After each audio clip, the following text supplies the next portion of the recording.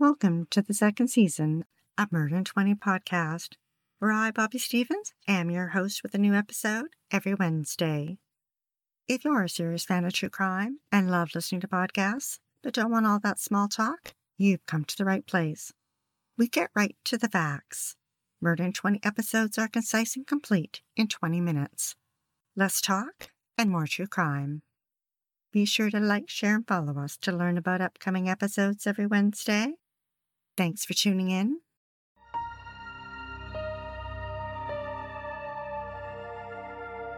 Now a warning that the court records in this case include gruesome details of murder, so please listen at your own discretion. This episode also contains a lot of names and dates, but bear with me, it leads to a fascinating account of a serial killer no one suspected. Little Bruce MacArthur was born in October 1951 and grew up with a sister in a bungalow near Woodville, Ontario, where his parents farmed and took in foster kids. He attended a one-room schoolhouse, then in high school took the bus to nearby Fenelon Falls. There he met Janice Campbell. Her yearbook photo portrays a pretty young woman with sleek long hair and an ambition to become a nurse. Bruce's photo depicts a young man with dark hair and a pointed chin, wearing a buttoned-up white shirt and a tie, and his ambition was to be successful. After high school, Bruce and Janice married. By 1986, they had a boy and a girl and lived in Oshawa, less than an hour's drive from Toronto. Over the years, Bruce held numerous jobs, including working at department stores.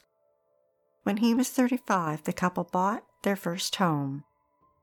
Soon after, in 1999, big changes happened in Bruce's life. He declared bankruptcy and left his wife and family and moved to Toronto. There, he slowly came out of the closet. In October 2001, Bruce, who was now 50, hooked up with a man. The Star reported that at the man's apartment, Bruce attacked him with a metal pipe. The man managed to escape and called 911 and was taken to the hospital and survived. Bruce turned himself in to police, and while he admitted he may have hurt someone, he claimed he didn't know why. Bruce was charged with assault with a weapon and assault causing bodily harm, and a year and a half later pled guilty. A psychological assessment presented at his sentencing indicated that he was a low risk to reoffend, and he received a conditional sentence. Bruce started up a gardening company working in Toronto and amassed a list of wealthy clients. Over the years, many who traveled trusted Bruce to house it for them as well. It appears Bruce had no formal training, but did have a green thumb. His clients on Mallory Crescent noticed that when he added 5 large planter pots to their backyard, he didn't fill the bottom with filler such as styrofoam, which is common, but rather he preferred to use dirt, which made the pots very heavy and sturdy so they wouldn't tip over. Skanda Navaratnam arrived in Toronto from Sri Lanka, where he'd fled after being jailed and tortured. Court records indicated that he attended the University of Toronto and worked as a professor's aide. Sometime in the 2000s, he met Bruce, and the two socialized, enjoyed trips to Niagara Falls, and became intimate. Bruce took digital photos of Skanda and saved them even after their relationship ended in 2008. On September 6, 2010, 43-year-old Skanda was seen leaving a bar. That was the last time anyone recalled seeing him. He was reported missing 9 days later. Abdul Bazir Fazee was a pressman for a company in Mississauga, a suburb of Toronto. He worked the 7 a.m. to 7 p.m. shift, but on December 29th, he left around 3 p.m. and called his wife to say he was going out with a friend. At 11 p.m., he was spotted at a bathhouse in Toronto's LGBT village. Abdul Bazir didn't come home that night, nor the next morning, and his cousin reported him missing. Now, the details of Abdul Bazir's murder aren't exactly known, because dead men don't talk, and neither did Bruce. Bruce wound a rope around Abdul Bazir's neck, then wrapped the rope around a metal pipe, and twisted, and kept twisting until he was dead. Then he snapped photos and saved them on a USB drive, so that with the click of a mouse he could relive it anytime he wanted. Bruce dismembered his body, packed up the pieces, and drove to another one of his client's property less than a mile away on Mallory Crescent. There he buried Abdul Bazir, throughout the large pots in the backyard, the same pots he'd buried Skanda. Police located his vehicle in January, parked near a home by Mount Pleasant Cemetery, a home that Bruce was house-sitting while the owners were out of town. Majid Kayan moved to Canada from Afghanistan. For a short time in 2003, he worked for Bruce doing landscaping, and the men had a brief relationship.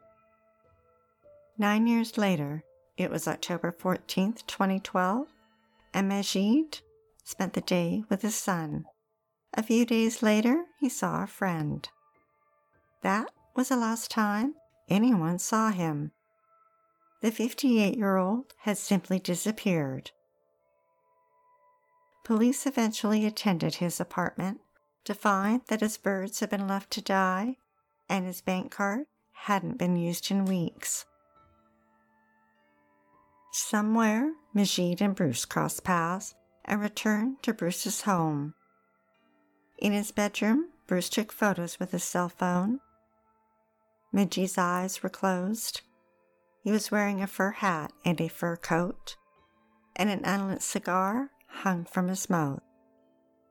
In the background, the photo captured the gray bed frame. Bruce dismembered his body and traveled to Mallory Crescent, where he added his remains to the potted plants. The LGBT community in Toronto knew someone was preying on them, but police weren't acknowledging their fears. That is, until November 2012, when they quietly launched Project Houston to investigate the deaths of Skanda, Abdul Bazir, and Majid. As part of their investigation, they learned that Abdul Bazir had worked for Bruce and interviewed him. He readily admitted that he'd employed him and that they'd had a relationship, but that he'd ended it. Police considered Bruce a witness to a missing persons case at this point, nothing more. 2 weeks later, Bruce got rid of his van and purchased a 2004 Dodge Caravan. A year and a half later, in April 2014, Project Houston wrapped up with no answers as to who murdered the 3 men. A month later, Bruce's request to the Parole Board of Canada that his 2003 conviction for sexual assault be pardoned was granted. In Canada, after 5 years, anyone with a criminal record can request the record be wiped clean, and depending on circumstances, it can happen. But meanwhile, the Parole Board had no idea that he'd murdered 3 men. Saroush Mahmoudi left Iran in 1991 and went to Turkey. He eventually came to Canada as a refugee and settled in Toronto, where he worked and lived with his wife.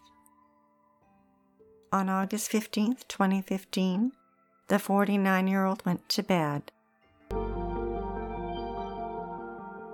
Sometime during the night, he awoke, packed a few clothes in a black bag, and snuck out of the house unseen.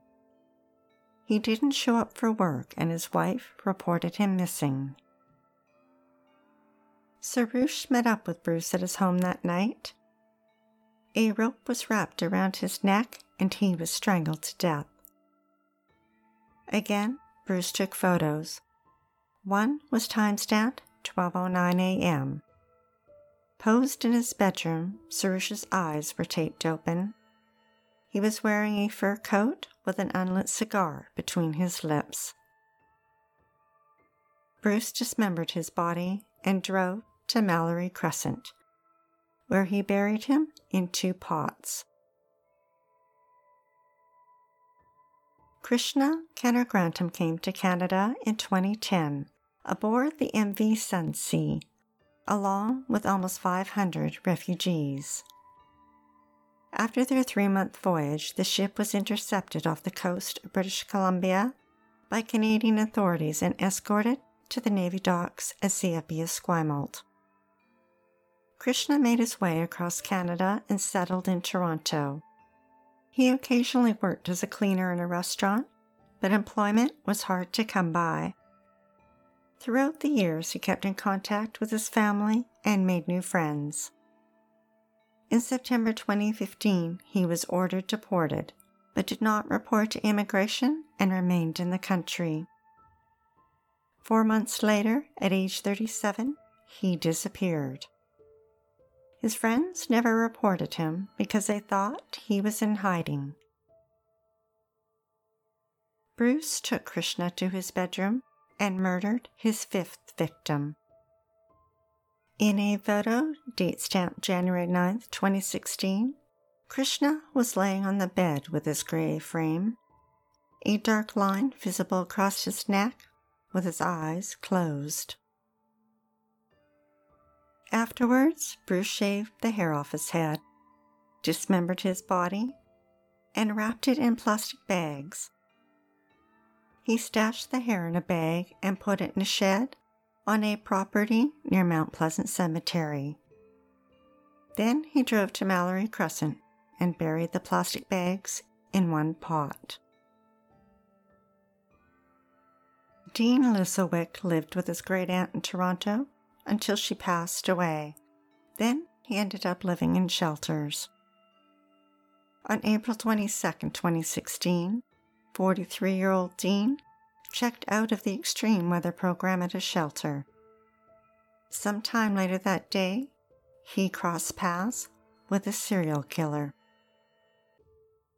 In his bedroom, Bruce photographed Dean from multiple angles.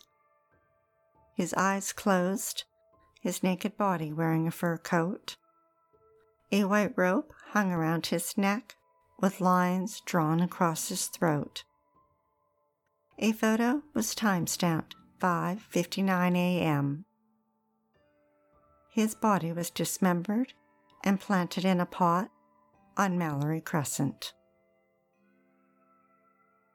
Court records reveal that a month later, Bruce picked his next victim. He arranged to meet a man he'd known for years. The man got into Bruce's van and noticed the floor was lined with a plastic sheet, and on top lay a fur coat. Bruce told the man to lie down with one arm behind his back. He complied. Bruce then held onto the man's free wrist with one hand, and with the other began to strangle him. The man fought back, begging and pleading with him, but Bruce would not stop. The man managed to roll away and escaped. He called police and reported the attempted murder. Bruce voluntarily went to the police station. He was arrested and gave a statement that was angled to clear himself. Had an officer ran a criminal record check, it wouldn't have shown his 2003 conviction because he had been pardoned. The officer believed his story and released him. 11 months later, Salim Esen was tired and broke. He had been living with a friend, but now was on his own, with no roof over his head. His caseworker at the shelter gave him $10 a day, money that he would pick up in person. On April 14, 2017, he reached out to his best friend, who gave him $60. The two texted often and spoke every day, and he found it unusual when 2 days went by and he hadn't heard from Salim. At Bruce's apartment, he wrapped a white rope around Salim's neck and cinched it tight using a metal bar.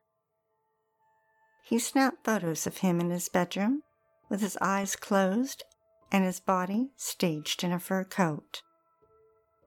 Another photo was taken this time with his beard shaved, and on the floor of the van, a hacksaw was visible.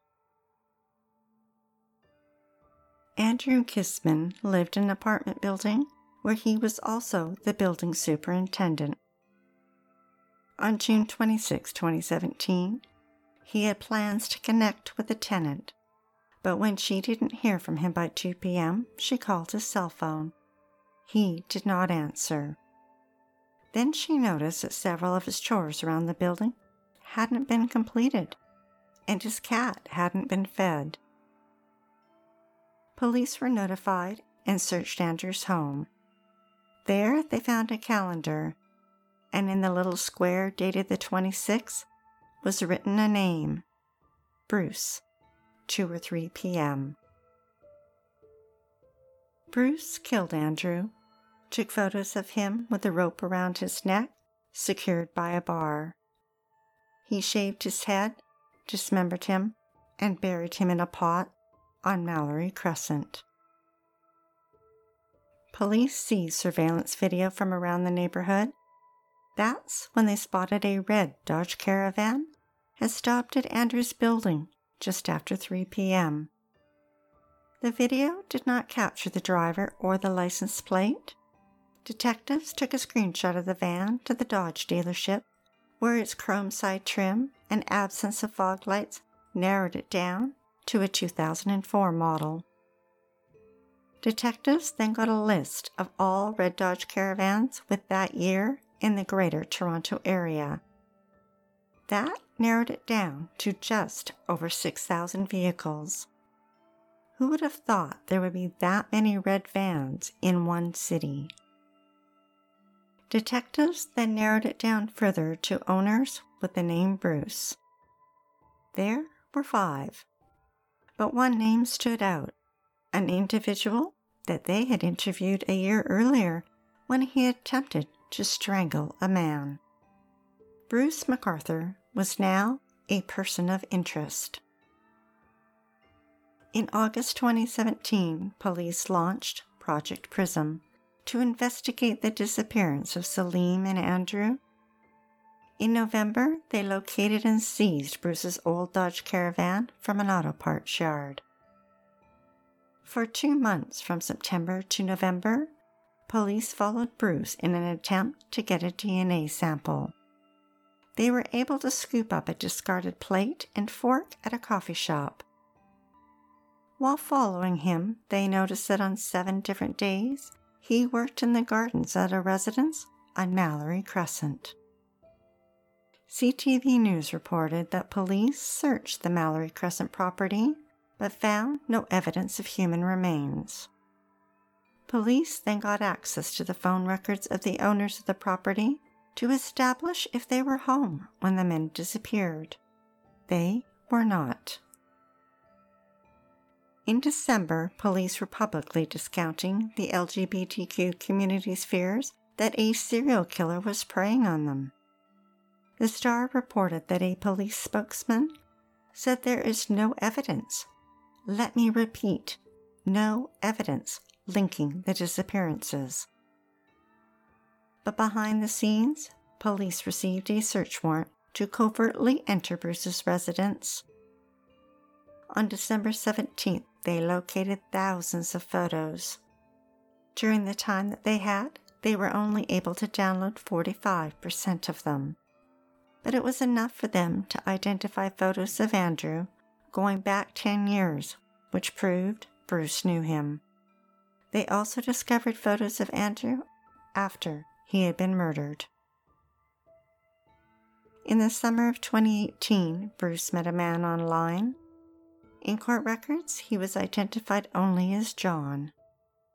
He'd immigrated to Canada 5 years earlier and was a married man. His family knew nothing of his other life. Bruce and John hooked up numerous times, often meeting at Bruce's home, where he took photos which he stored on a USB drive.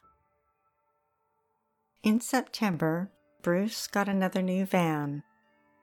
The following January, police had Bruce under surveillance when they observed John entering his apartment. Bruce took him to his bedroom, where they sat on the bed. Bruce left as John removed his clothes, and when he returned, he was holding handcuffs and said they were going to try something different. He handcuffed John's hands to the bed and attempted to tape his mouth shut. Detectives decided they couldn't wait any longer. They had to stop Bruce before John became his next victim. They knocked on the apartment door, and surprisingly, Bruce answered it. Police found John still alive, handcuffed to the bed. Bruce was arrested and charged with the murders of Salim and Andrew. Within 2 weeks, he was also charged with the murders of Majid, Soroush, and Dean. Police descended again on the yard at Mallory Crescent with cadaver dogs, and over 9 days discovered the remains of 7 men buried in the 5 large pots. Bruce was charged with murders of Skanda, Abdul Bazir, and Krishna. It took investigators 4 months to complete the forensic examination of Bruce's apartment. They seized 1,800 pieces of evidence and more than 18,000 photographs. It was the largest forensic investigation in Toronto's history. Police had to wait for the ground to thaw on Mallory Crescent, and in late spring spent 4 months excavating the backyard, including a ravine behind the property that backed on to a forest. There they found the remains of Majid. The evidence against Bruce was insurmountable. They confirmed that Bruce had access to the residence on Mallory Crescent on the dates each of the men were murdered. They found DNA evidence in his old and new vans and his garage that linked him to Salim and Andrew. In his bedroom, they found a ring and necklace belonging to Dean and a bracelet engraved with Skanda. On the fur coat, DNA from Soroush and Dean were identified. On January 29, 2019, Bruce pled guilty to 8 counts of first-degree murder and was sentenced to 8 life sentences to be served concurrently with no chance of parole for 25 years. In Canada, each charge carried a mandatory life sentence, but a judge cannot sentence someone to more than 1 life sentence. However, the judge can decide how many years are to be served before they are eligible for parole. In Bruce's case, he will be 91, so it is highly unlikely he will ever see the gardens outside of prison.